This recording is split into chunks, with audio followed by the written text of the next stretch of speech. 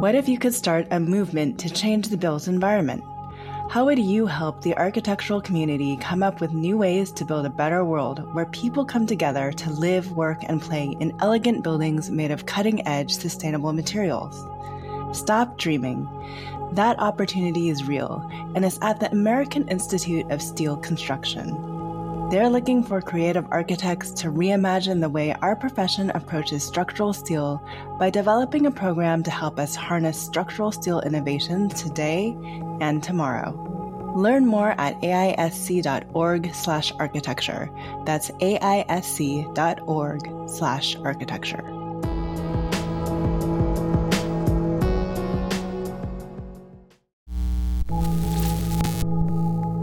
I'm Evelyn Lee. And I'm Janine Chastain. We're collaborating on curated conversations to explore how the industry of architecture is changing. Together, we'll find ways to create new solutions to current challenges while elevating the value of architects. Welcome to Practice Disrupted.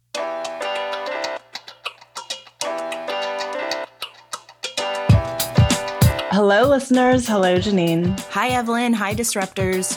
Over the last 2 years, I've been working with a group of professionals from across the country through the National Council of Architectural Registration Boards on a program called the Scholars of Professional Practice. This is a dedicated group focused on ensuring that educators teaching professional practice in architecture programs have access to the resources they need to help students succeed. The NCARB Scholars in Professional Practice Program is a multi-day intensive professional development opportunity. Held annually by NCARB, the event has been hosted at colleges and universities across the country. Professional practice courses are an essential part of architectural education.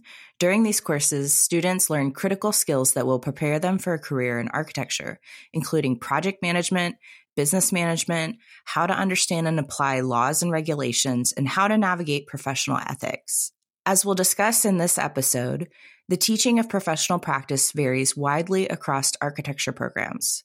Accredited programs may only have a single course covering this broad spectrum of content, and faculty assigned to the course can vary widely in their tenure and experience. That's why professors teaching this course find this cohort environment so rewarding. It's a chance to come together and discuss the curriculum that they teach, the coursework, the challenges, and the opportunities. Last year, I traveled to Stillwater, Oklahoma to join 16 professional practice professors, the NCARB staff, and my co-facilitators at the 2022 program.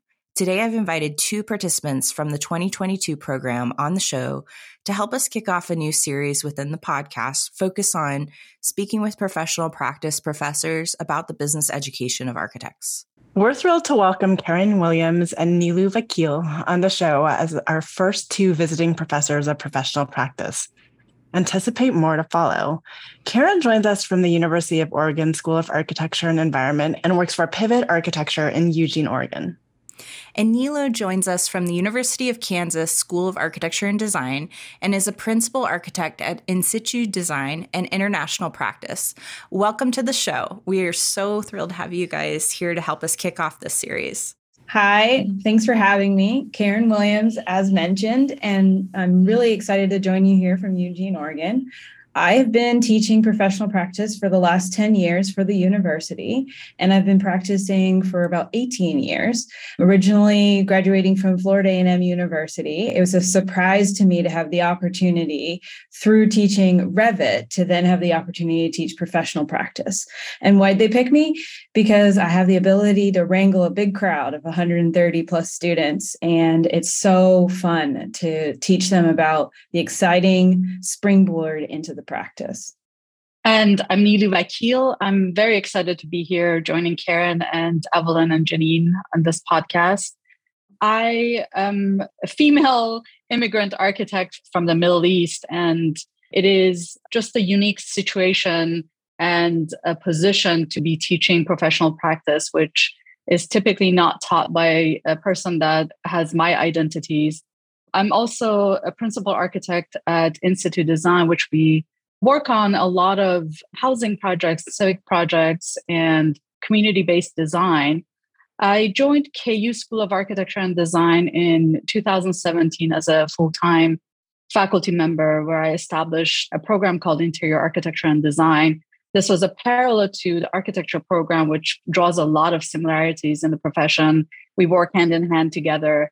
And that program also required professional practice.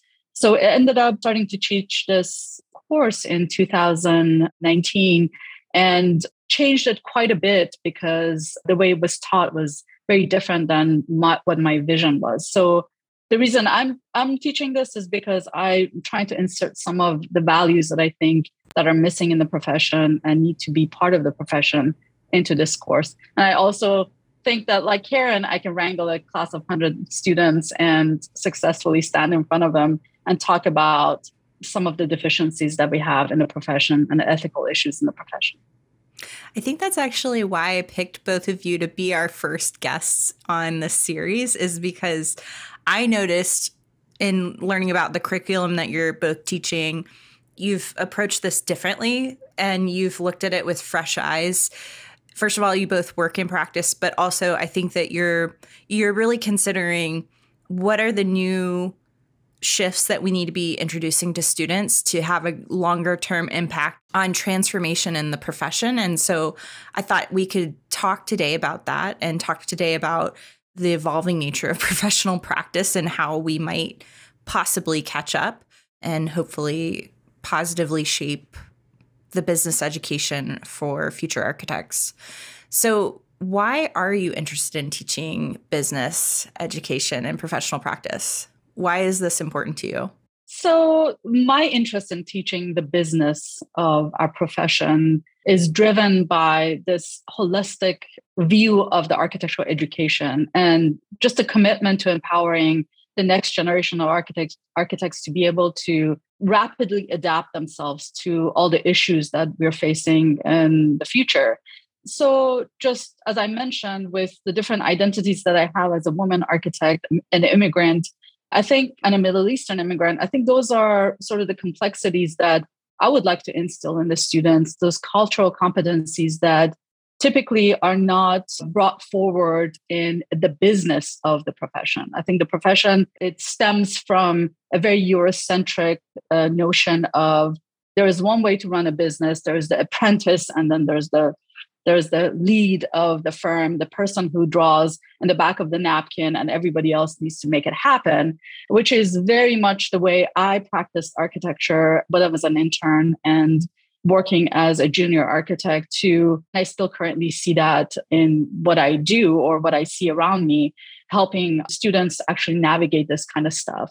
So just having that vision of getting students prepared to facilitate and to design for a bigger audience, and also understanding that a business is also has its own challenges. I mean, what we teach here is really about the business of architecture, but it comes with the complexities of ethical issues, sustainability issues, whether we, choose a neighborhood or work in a neighborhood that is being gentrified, can we really change the course of how we practice and educate our clients? Those are the issues that I really care about and wanted to make a difference in the architectural education, at least to the capacity that I have. That was my interest originally. I'm not sure I can really pinpoint the one place where my interest in teaching professional practice came from. My professional practice instructor, Professor Valerie Goodwin, back at Florida A&M, provided us with a space for us to understand what firms look like. But in reality, when I graduated from school, I knew nothing about how firms themselves really functioned.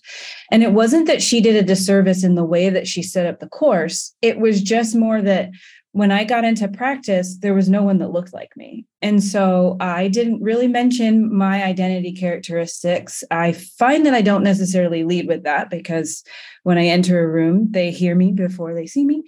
And so I am a Black woman architect and I hail from England. And so my lens about the international lens about practice is still delivered to me from a American perspective, is one that I feel like you want to have a global lens as people springboard into the profession, because we're not creating buildings for one person, we're creating buildings for communities.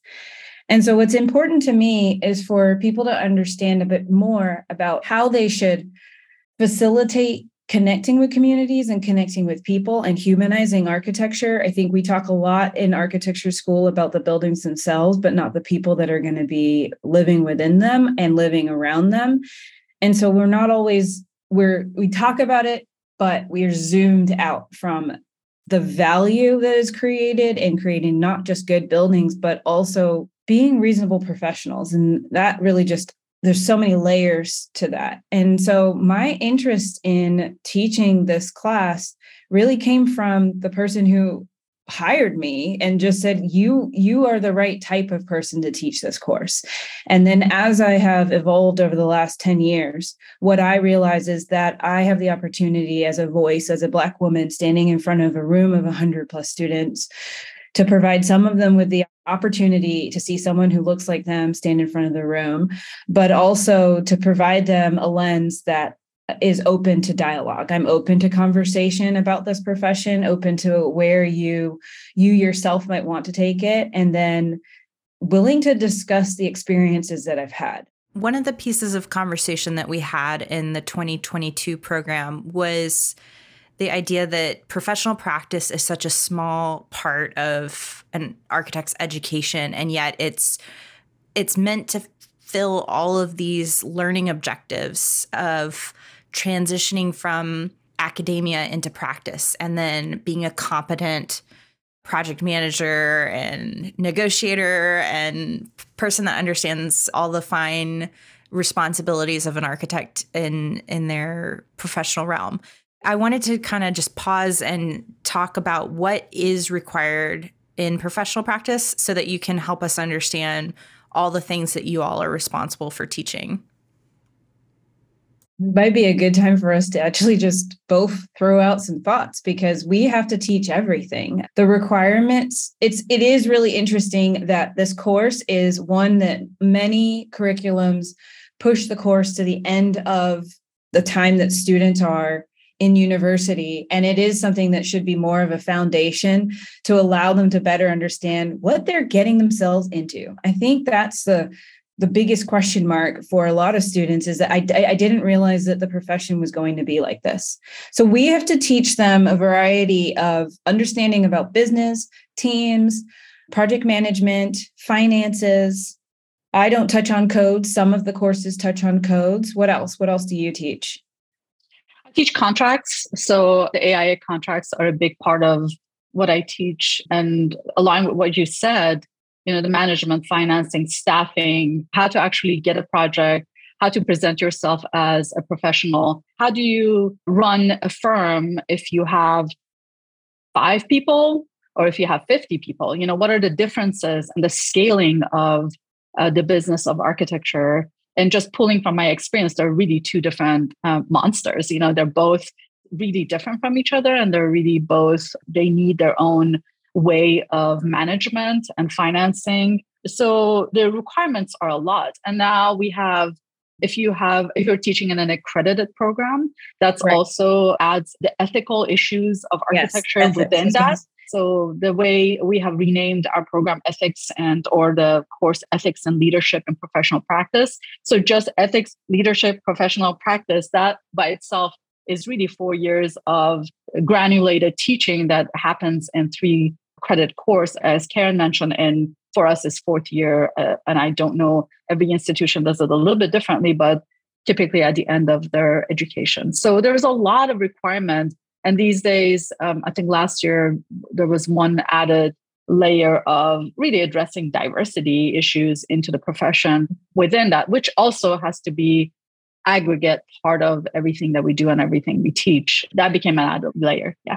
Which the equity issues or equity, diversity, and inclusion lens is kind of is an additive that is not defined by how you teach it or what you teach. And I think the interesting thing for the 2 of us is that we can lead with our own identities when we teach these topics and with our own experiences.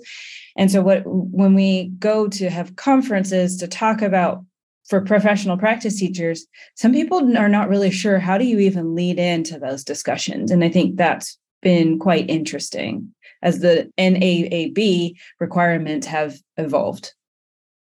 Exactly.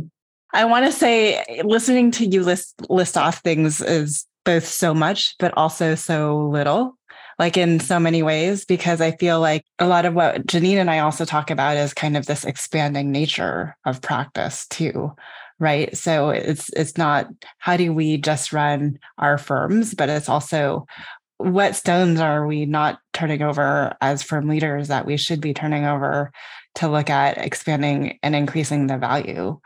So how are you guys seeing, you alluded to it a little bit with the addition of like equity, but it is one, how are you seeing the institutions evolve the list of requirements that you have to teach to, but also how have you seen the change? And Karen, you said you've been doing this for like 10 years now, out of like what the students are most interested in learning about too, out of this 1 hour seminar. So I should give you a bit more details about my course itself. So my course is twice weekly for a 10-week term. So I don't have a 15-week semester, which is typical.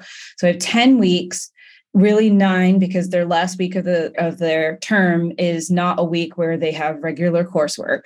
So 9 weeks with 2-hour lectures twice a week. And then in addition to that, they have a 1-hour discussion section, which is an opportunity for the graduate educators to draw out more dialogue for the discussions that have started in the lecture. So those are lecture courses. And the thing that I see evolving and the thing that I see that most students are interested in is equity, diversity, and inclusion. But I usually tag that to be the later part of the course. And right now, I have added it to be around the same week where I talk about ethics. Because from a lens of ethics and the right and wrong and what's considered to be moral, it has been really helpful for me to have that foundation in place and then to allow people to press on their own comfort zones to talk through equity, diversity, and inclusion. And I find students get very excited around those topics.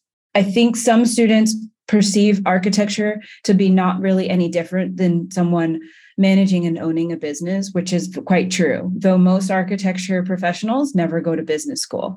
So we don't get the foundational lens about how to run a practice. You run it by observing someone else doing it. We don't teach them all of these topics, I believe. We introduce them to these topics so that they have a framework to have a discussion that is educated about utilizing these terms, the terms as in project management, leadership, business practice, business finance. They have these terms, and then they better understand them once they have the example of moving into the profession. Yeah, I completely agree. That's a very high level of interest that the students have. I also noticed that the evolution of teaching the course has fallen slightly behind the evolution of what the practice is doing. I think we're still stuck in this sort of idea of, oh, you know what is a principal in a firm does and how much should they get paid and what's their hourly rate and how is the hourly rate of an intern? But that's really not the conversation that in the introduction level needs to happen. And I agree with Karen that this is not, we're only introducing these topics for more of an educated conversation, not necessarily getting deep into them. I think when I ask the questions, how do you see yourself in 10 years or 5 years? Do you see yourself getting licensed or not? And why not? And what's happening with that? Majority of the students want to start their own business. They're like, oh, I'm going to be out of school and I'm going to start my own business. There is a level of naivete in that is actually really refreshing, at the same time scary to me. And I appreciate that because I think everybody wants to have that independent, life of decision making as it aligns with their values and aligns with their interests. But at the same time, we know that in our profession, you cannot get licensed or even stamp a drawing without having that, deep understanding of what, how to coordinate with a structural engineer or, the exams that we take in AXPs. So all of that is part of that. So I do appreciate the naivete, but at the same time, I think I become sort of a break for them that says, wait a minute, you won't be able to run a successful firm without having that education or the discussion or the conversation, or really finding yourself where you are in the profession. Because they all have this nostalgic idea of, oh, I'm going to go, build buildings. But we know that some people have to do bathroom details for 3 years before even they get to, sit in front of a client or do any of that. That's a reality of our profession. So the evolution of the education has fallen behind the profession. And so often we see really talented designers and talented architects not being able to use that talent because they're just not familiar with the business of architecture. So that evolution, those two need to align. And I think as institutions and the associations like, NCARB and NAB and all of that, we need to sort of come together, which we're trying, with the scholars program that we have. That was a fantastic way of bringing those challenges close into the perspective to address them, or at least have a discussion about it. I think it's a good point that this is really a one-on-one class and an introductory class. So often I hear in practice, people point to professional practice and say, man, we didn't learn this in that class, but I hadn't really thought about it as a one-on-one. You're right. And so I guess that makes me wonder, do you think that professional practice should be expanded? Are there things that you wish you could fit into your curriculum, but you just don't have space for? And if so, what is that? In what ways do you think that we could expand the education around these topics to better support future architects? I have an answer for that, which I'll share, and maybe that helps us a little bit with deepening that conversation. I think what I like to see, first of all, expansion is great, but also we know that a lot of universities are really trying to reduce the number of credits that the students are taking. That's a very, very much a trend. And we're becoming more and more specific and single dimensional about what we teach or how we approach our majors. I really want to see more cultural competencies integrated into the professional practice, because if you have that skill of being able to relate to humanity, to your client, to the neighborhood that you're practicing in, to engage the residents of your environment and the context that you're designing in, that involvement and engagement needs a cultural competency and a curiosity that is maybe not there. We are not teaching that, or there is no space for us to teach that because we have the checklist of I have to do this and I have to teach that, and the legal issues and the finances and the management and all of that, which I'm not sure if it could be something that is within that course, but also realistically, I think that cultural competency has to be exactly integrated within everything we teach in architectural education. It's not just about one course, but how can we talk about the ethics of what we do within the framework of cultural competencies, because that is what gets us jobs or bring repeated clients back, or people starting to trust you to design something for them that serves them instead of being sort of an egoistic process. So I think that part of it is missing from the conversation of business and professional practice. Yeah, I very much agree. I've observed that it's interesting the amount of content that we have to teach in the professional practice class. It's interesting what the students want to hear about. It's interesting what people find to be the most important in their curriculum and in the courses that they teach, i.e. design studio. I think that's a collective. But when it comes to the actual practicum, the component that is going to allow you to be professionals, less time is put and attention is put into that piece. I would envision that we would have a course that teaches students the foundation of how to present themselves, portfolios, resumes, so on and so forth, so that then it's not necessarily also still in the professional practice course.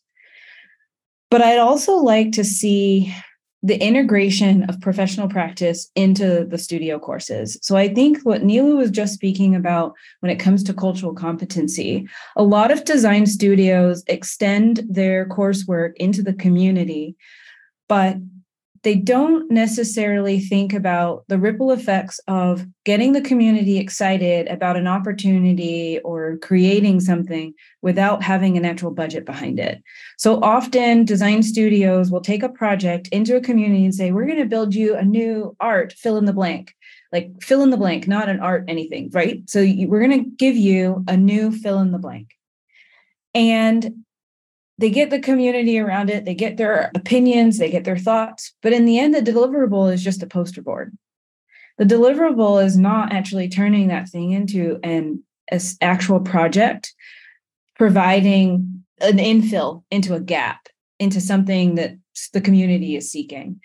And so I think it would be nice for the professional practice course and components of it to be inserted better into the overall curriculum. That's what I'd like to see. In addition to that, something else that I'm noting, and I don't know where we're going to be able to fit that in this conversation, so I'm saying it now, is that my observation of looking at the people who are teaching professional practice courses is that their age is quite removed from the students that they are teaching. So they are very much reflecting on a time when they might have used ammonia to copy sheets of paper and make blueprints, and the first time that their office had a computer. But distinctly right now, students are moving into an environment that has ChatGPT. Might not even have said that right? So they're losing into a system where someone could talk to their phone and say, how do you design me this building? And the computer creates it, like creates a list. It's a completely different timeline. And we need to talk more about the value of us as professionals and have room to talk about that. And also to just envision what the future looks like. I think we talk so much about the past. We use all of these historic contexts, historic books, because the profession takes so long to change that in the now, when we're thinking about who they're going to be in the future, we don't have room to teach them who they're going to be as future techs. So continuing on with that line of thinking, Karen, you're obviously in deeper conversations with NCARB and ACSA. How responsive are they, just literally to kind of the last few sentences that you ran through, and the need for the curriculum to evolve, kind of where professional practice shows up in the curriculum, and then also how it adapts to a more contemporary landscape? So I think some of that, the evolution of practice, the modifications to the curriculum specific to ACSA, and NCARB's lens about testing and supporting candidates so that people can move towards licensure, they're all interlaced into one another. So years ago, this is like 8-10 years ago now, I was on a committee, equity committee, that was putting together equity guides and really from a board lens, making a decision to commit to equitable practice. So that spearheaded a variety of other changes and protocols and preferences that were exuded by the board. And then that somehow took hold. And then all of these different bodies are now proliferating that throughout those different organizations. So ACSA has put out a variety of different papers specific to where are all the different, Kendall wrote these, where are the different Black architects, Asian architects, Hispanic architects, really just thinking about a lens of why are all of these different racial ethnic groups not being drawn to the profession? And that has been something that is continuously shown as a lens in not only NCARB's by the numbers, but also what NOMA has extended with their belonging campaign that they did with NCARB. Each group has tagged on to a lens that equity is important to the profession. What I'm still seeking to completely understand is how do we get people to actively commit to functionally not just saying, oh, yes, we need more diversity, but what are the action items that we're going to take? If the profession is more inviting to people, they will be a part of the profession. Professional practice is an opportunity for us to ground students, ground future candidates of ARE into understanding that they're designing buildings and designing spaces for people. And when they move into the profession, they're working with teams, like they're working with humans. We're no longer just master architects working by ourselves. We have other humans that are accountable to each other. And so it's interesting to see the new conditions that NAB created, which has been a ripple to now there's like a requirement for equity and diversity and inclusion throughout the entire university program system as a whole, but also specific to how that program is responding to those conditions. How are you making your university and your program inviting to people and supporting them as they make their way through the profession? Very interesting to see. NCARB by the numbers, it's just really interesting to see the different numbers of candidates in multi-ethnic racial groups and gender. That I think 20 years ago, that content was also important, but at least with you're seeing the numbers and you can track the numbers, it makes people accountable to something. So all of them are doing something and they're bringing conversation to the table. I think in the inverse, we need individual architects to think proactively about what can they do in their own communities. So coming to Scholars last year, that was my first interaction with a group of professional practice teachers. I was curious if there are other forums outside of that where professional practice professors have a chance to come together and collaborate. Had that happened before, or is that fairly new? I think it's fairly new. I think previously you have the NCARB licensing seminars and conferences, which just happened in Kansas City last weekend. That was the only venue that happened every 2 years, which sort of was always either in Chicago or Miami. And now they're actually going around the country and bring a little bit more, different locations and different venues to it, which I appreciate. But as far as that, the NCARB Scholars, it was for me the first time that I knew that a group of professors got together and had a conversation. It wasn't about these are the requirements of licensure, check mark, check mark, check mark. It was about let's have a conversation about how do you teach this topic?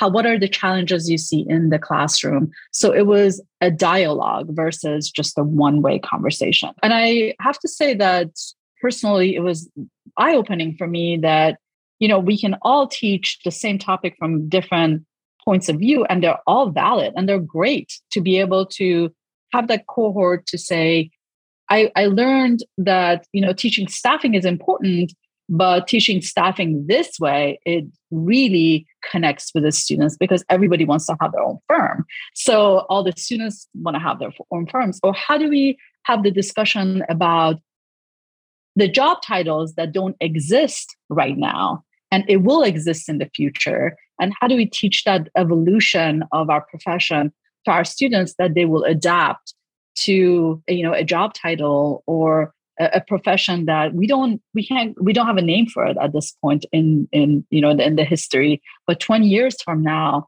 we will. Similar to what we went through maybe 3 decades ago with BIM, there were no BIM managers in firms, but every firm has several BIM managers right now. Or in the future, will we have an AI management or AI technician, somebody who could assist with really understanding that technology and how do we don't devalue our profession, but complement our professions with the new digital tools that are out there. So I'm curious to see how we can have more of these dialogues, just like the one we had last year at NCARB Scholars, and how do we continue those conversations? Nothing needed to add there. I mean, I absolutely agree. We don't have a lot of different means for the community to get together other than NCARB's Licensing Advisor Summit, like the one that we just had this past weekend. And then that's been happening since 2009 or 2010. And then Scholars has just been in the last 8 to 10 years, maybe. And it's a smaller group and it was fantastic. So having that opportunity to now have a network of people that either they're like-minded or not like-minded, it's just really great to have these dialogues where we can push against each other and just perspective. And it's respectful, and it's awesome. Because otherwise you kind of come in and you either have access to the prior curriculum from the professor that taught before you. You might have somebody that you can reach out to through ACSA that you can talk to, but otherwise you're probably on your own figuring a lot of this out. I wanted to talk about my observation that with all of the students, all 16 professors, you're right. They had a different point of view. They had a different approach to the curriculum or what they thought was important and what they were teaching. Can you share a little bit about your approaches to evolving the curriculum for your schools and where you found success in maybe bringing some of these unique ideas into the way that you're approaching it? So interestingly enough, I had the opportunity at the very beginning of teaching this course to team teach it. And so I taught with someone who is, I think he's like 20 years ahead of me in his professional practice, but he also is a firm owner. So by teaching with someone who was 20 years ahead of me and he had his own practice, he brought that lens to the profession, to the professional practice course. And so I, as someone who was like in my early 30s at the time, I was able to bring in like experiences that I was having now as a young architect and really young architect, as I just got the Young Architect Award, like that, like young architect. And we could just push against each other based on like like how he'd practiced for however many years, decades at that time, what he was accustomed to, approaches that he was accustomed to. And then my lens of like learning Revit from almost the very beginning of practicing and the approaches to teams and how we set teams up. We did that together.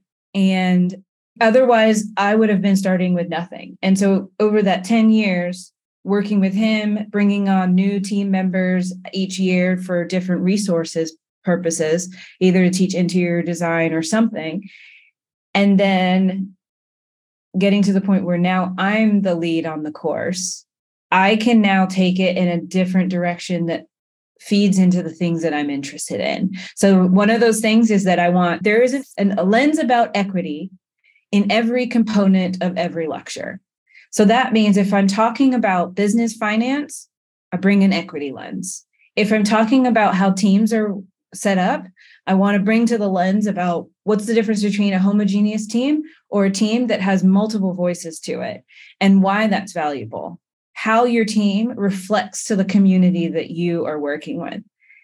And so just being able to impart and pull in current events, current experiences, voices from across the country, all of those things have been a part of the way that I've steered the class in a different direction. That's a really interesting question. And I think I'll step into how Karen sequenced her way of teaching. So I was given this course to teach really 2 months before or a month before the course was due. So I was a little bit, I had to ramp up really quickly to not only grasp the content, but to just evolve it to something that I wanted to become in a very short amount of time. So that change for me happened by really looking into the community of architects around me and my network of my practice and say, I really respect and value the way these professionals practice architecture. And it's really important for me to have their voice and their experiences being heard in this class. And actually, the assignments became a secondary to the course for me. So the primary way of approach was to invite people who I respected in the community of architects to come and share their experience, their interest, how they run their business, how to get the next job, how do they deal with the challenges of not only the profession, but the global challenges that we all have to deal with on a day-to-day basis. And what is, more of a conversation and a dialogue, which we actually miss. I miss a lot having those conversations with my colleagues. So it really assignments became secondary, and people like actually a physical presence of a person standing in front of the room and talking about their experience became very, very important to me. So that's how I approached it. And I have to say, throughout the years now, the fourth year that I've been teaching this, the cohort that are invited not only change every year, but now they are thinking about how can they contribute to a group of students who will be the future architects, future shapers of our landscape. And I think that group of professionals, which again, they change every year. Some of them come back, some of them want to come back, and some of them come with new ideas and new conversations, has become such a great empowering tool for me, that to have them in the classroom, to have them participate. From women in construction, I really do a lot of that, invite women who are voices in the construction world, to lawyers that really were architects and then eventually became lawyers, and how they use that perspective of and the problem solving of an architect into their law practice. So these are very, very interesting conversations. And it's because I miss them. Selfishly, I want to include them into the conversations, which sparks a lot more interest amongst the students. And we generate a bunch of conversations and discussions based on those speakers, really. We're nearing the end of our conversation, and I think you guys have talked a lot about the breadth that you teach, as well as where you would like to see things head and how it should be more integrative into the curriculum as a whole.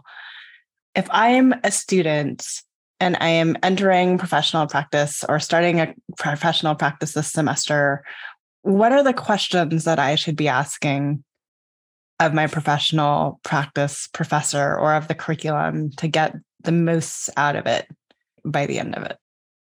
Now, that's not an easy question. It's not an easy question because I think that is the one piece that's the hardest to show up in space with, is not recognizing that people are from different lenses. It's being able to speak to those different lenses and experiences that each of those students are having. I've probably taught 3 Black students, 3 in 10 years. And that's the nature of where I teach. So it's really hard to lean in to my own experiences to guess at what they should be asking me when it comes to what they want to learn. I think if I were to turn the question around, I would say I would want them to come into class being inquisitive. I would want them to be excited about the chance of what this profession has to offer, but thinking about, well, what are you bringing to the table that's unique to you? When I started architecture school, I didn't have a clue. I think I envisioned what my drafting teacher had told me about how he was drawing things and how interesting that was, and you could draw buildings. But I didn't know that I would have an opportunity to talk to and work with a diverse background set of people. I think they should be asking questions about how to do less harm. How do I go into the profession, do less harm, be helpful, be excited, and leave the world with buildings in a better way than maybe how I found them. It's not about buildings, it's about people. And how do I connect with them in a way that serves the community? I know that was a hard question. I just wanted to say I appreciate your answer, because I don't think most students believe that they could find that inquiry within professional practice. I agree that's a very difficult question, but I also want to address that it takes a level of maturity to be able to get to a class to that, which is probably one of the most boring classes that you can take in architecture school, but and then be able to really think it through of what kind of a profession you're stepping into. And I think the students should ask about how they can bring value to the ever-changing profession, and how not to be scared about the future, and also knowing that every individual can influence the culture of where they work at. I think that's the key, that the students don't feel empowered, that if there's something they don't like in a place of their employment, even if it's on their own, if they're self-employed, they have the power to make a cultural change within their own small environment. And for them to understand that, it's a big accomplishment. If we can even have them think about their power as an individual, as a human in their context, that is sort of to me, that's the biggest answer to the biggest question. That is all about the people. And it's about what we do is about just making built environment better. Therefore, we're making people environment better and human environment better. So that would be something that I would be excited about. That's a conversation that I would be very excited about to just engage the students with. I think that it's great that you are creating environments where students feel like they can have a dialogue about difficult conversations and think critically about not only just what material that they need to learn, but translating that kind of beyond what is being practiced now into what the future of the profession might look like. There are definitely practitioners listening. And I guess I also want to ask the question from their perspective, what's one thing that they need to know? You both are practicing architects, you both work in firms. What should our friends who are listening that are practicing know that they didn't get in professional practice that they need to think about today in the way that they're practicing? I think we all need to be realistic that when we got out of school, we didn't know everything. And we need to remind ourselves that and set a realistic perspective about what students can potentially know coming out of school. And their personalities are different. And their experiences in school have been different than ours. The resources that they've had and the tools that they're using are different. And so we can't look at students who are graduating and coming into firms and say, well, they need to know this, this, and this, and that. Even between the two of us, we teach courses that are three time zones apart, right? So of course they're going to be different. Our regions are different. So you get a candidate from Florida and you're in Oregon, they're going to be different. And we should all look at that as an opportunity, look at that student as an opportunity, because you never really know what they have to offer until you give them an opportunity to show that to you. And there's no ideal architect. There's no perfect candidate. I think we just need to be more open to asking people what they're interested in, introducing them to other topics that they might be interested in, and then work together to see how we can make each other into the best type of professionals that we can be. Yeah, I really agree with what Karen is talking about. And I think it goes into how do we invest in people? That's the major topic. I think we know that firms want to invest in people, but that investment has to come with a level of curiosity that fulfills that individual. I mean, that investment cannot be just an addition to the firm, right? So I'm investing in you because you bring this and this and this, so therefore I can make more money. I think it has to be, what are your interests into the profession and what is it you want to accomplish? And let's have that conversation, because if you're fulfilled in the job that you're doing for us, we can invest in you more and you can actually be a happy, productive, and really engaging member of our community, our firm. So that is a piece that I see in firms. It's missing sometimes, that curiosity about the individual and that investment in the individual. And I agree that if you're individually happy and fulfilled, you can actually be a much better team player than if you're not. And if you just want to hop from one firm to another firm to find that, it's easy to have those dialogues and conversations. And let's not forget, we all want to be fulfilled in the jobs that we do. Whatever it is that we do, we want to be happy. Absolutely. One of the most exciting series of lectures that I do is one about value. And we talk about the firm, like architecture as a profession value, the firm's values, and then your value. Because I think every single individual, every single one of us has so much to offer. And we just need someone to show up and say, yeah, that's important. And I support you in that. And let's see how we can support you supporting us and like work together with that value. So I love what you said. Thank you. Hi, Disruptors. If you like the content from today's show, you can find all of our past episodes over on practiceofarchitecture.com/podcast. Be a part of the conversation by joining us, our speakers, and others in the community at practiceofarchitecture.com/community. Our social media handle is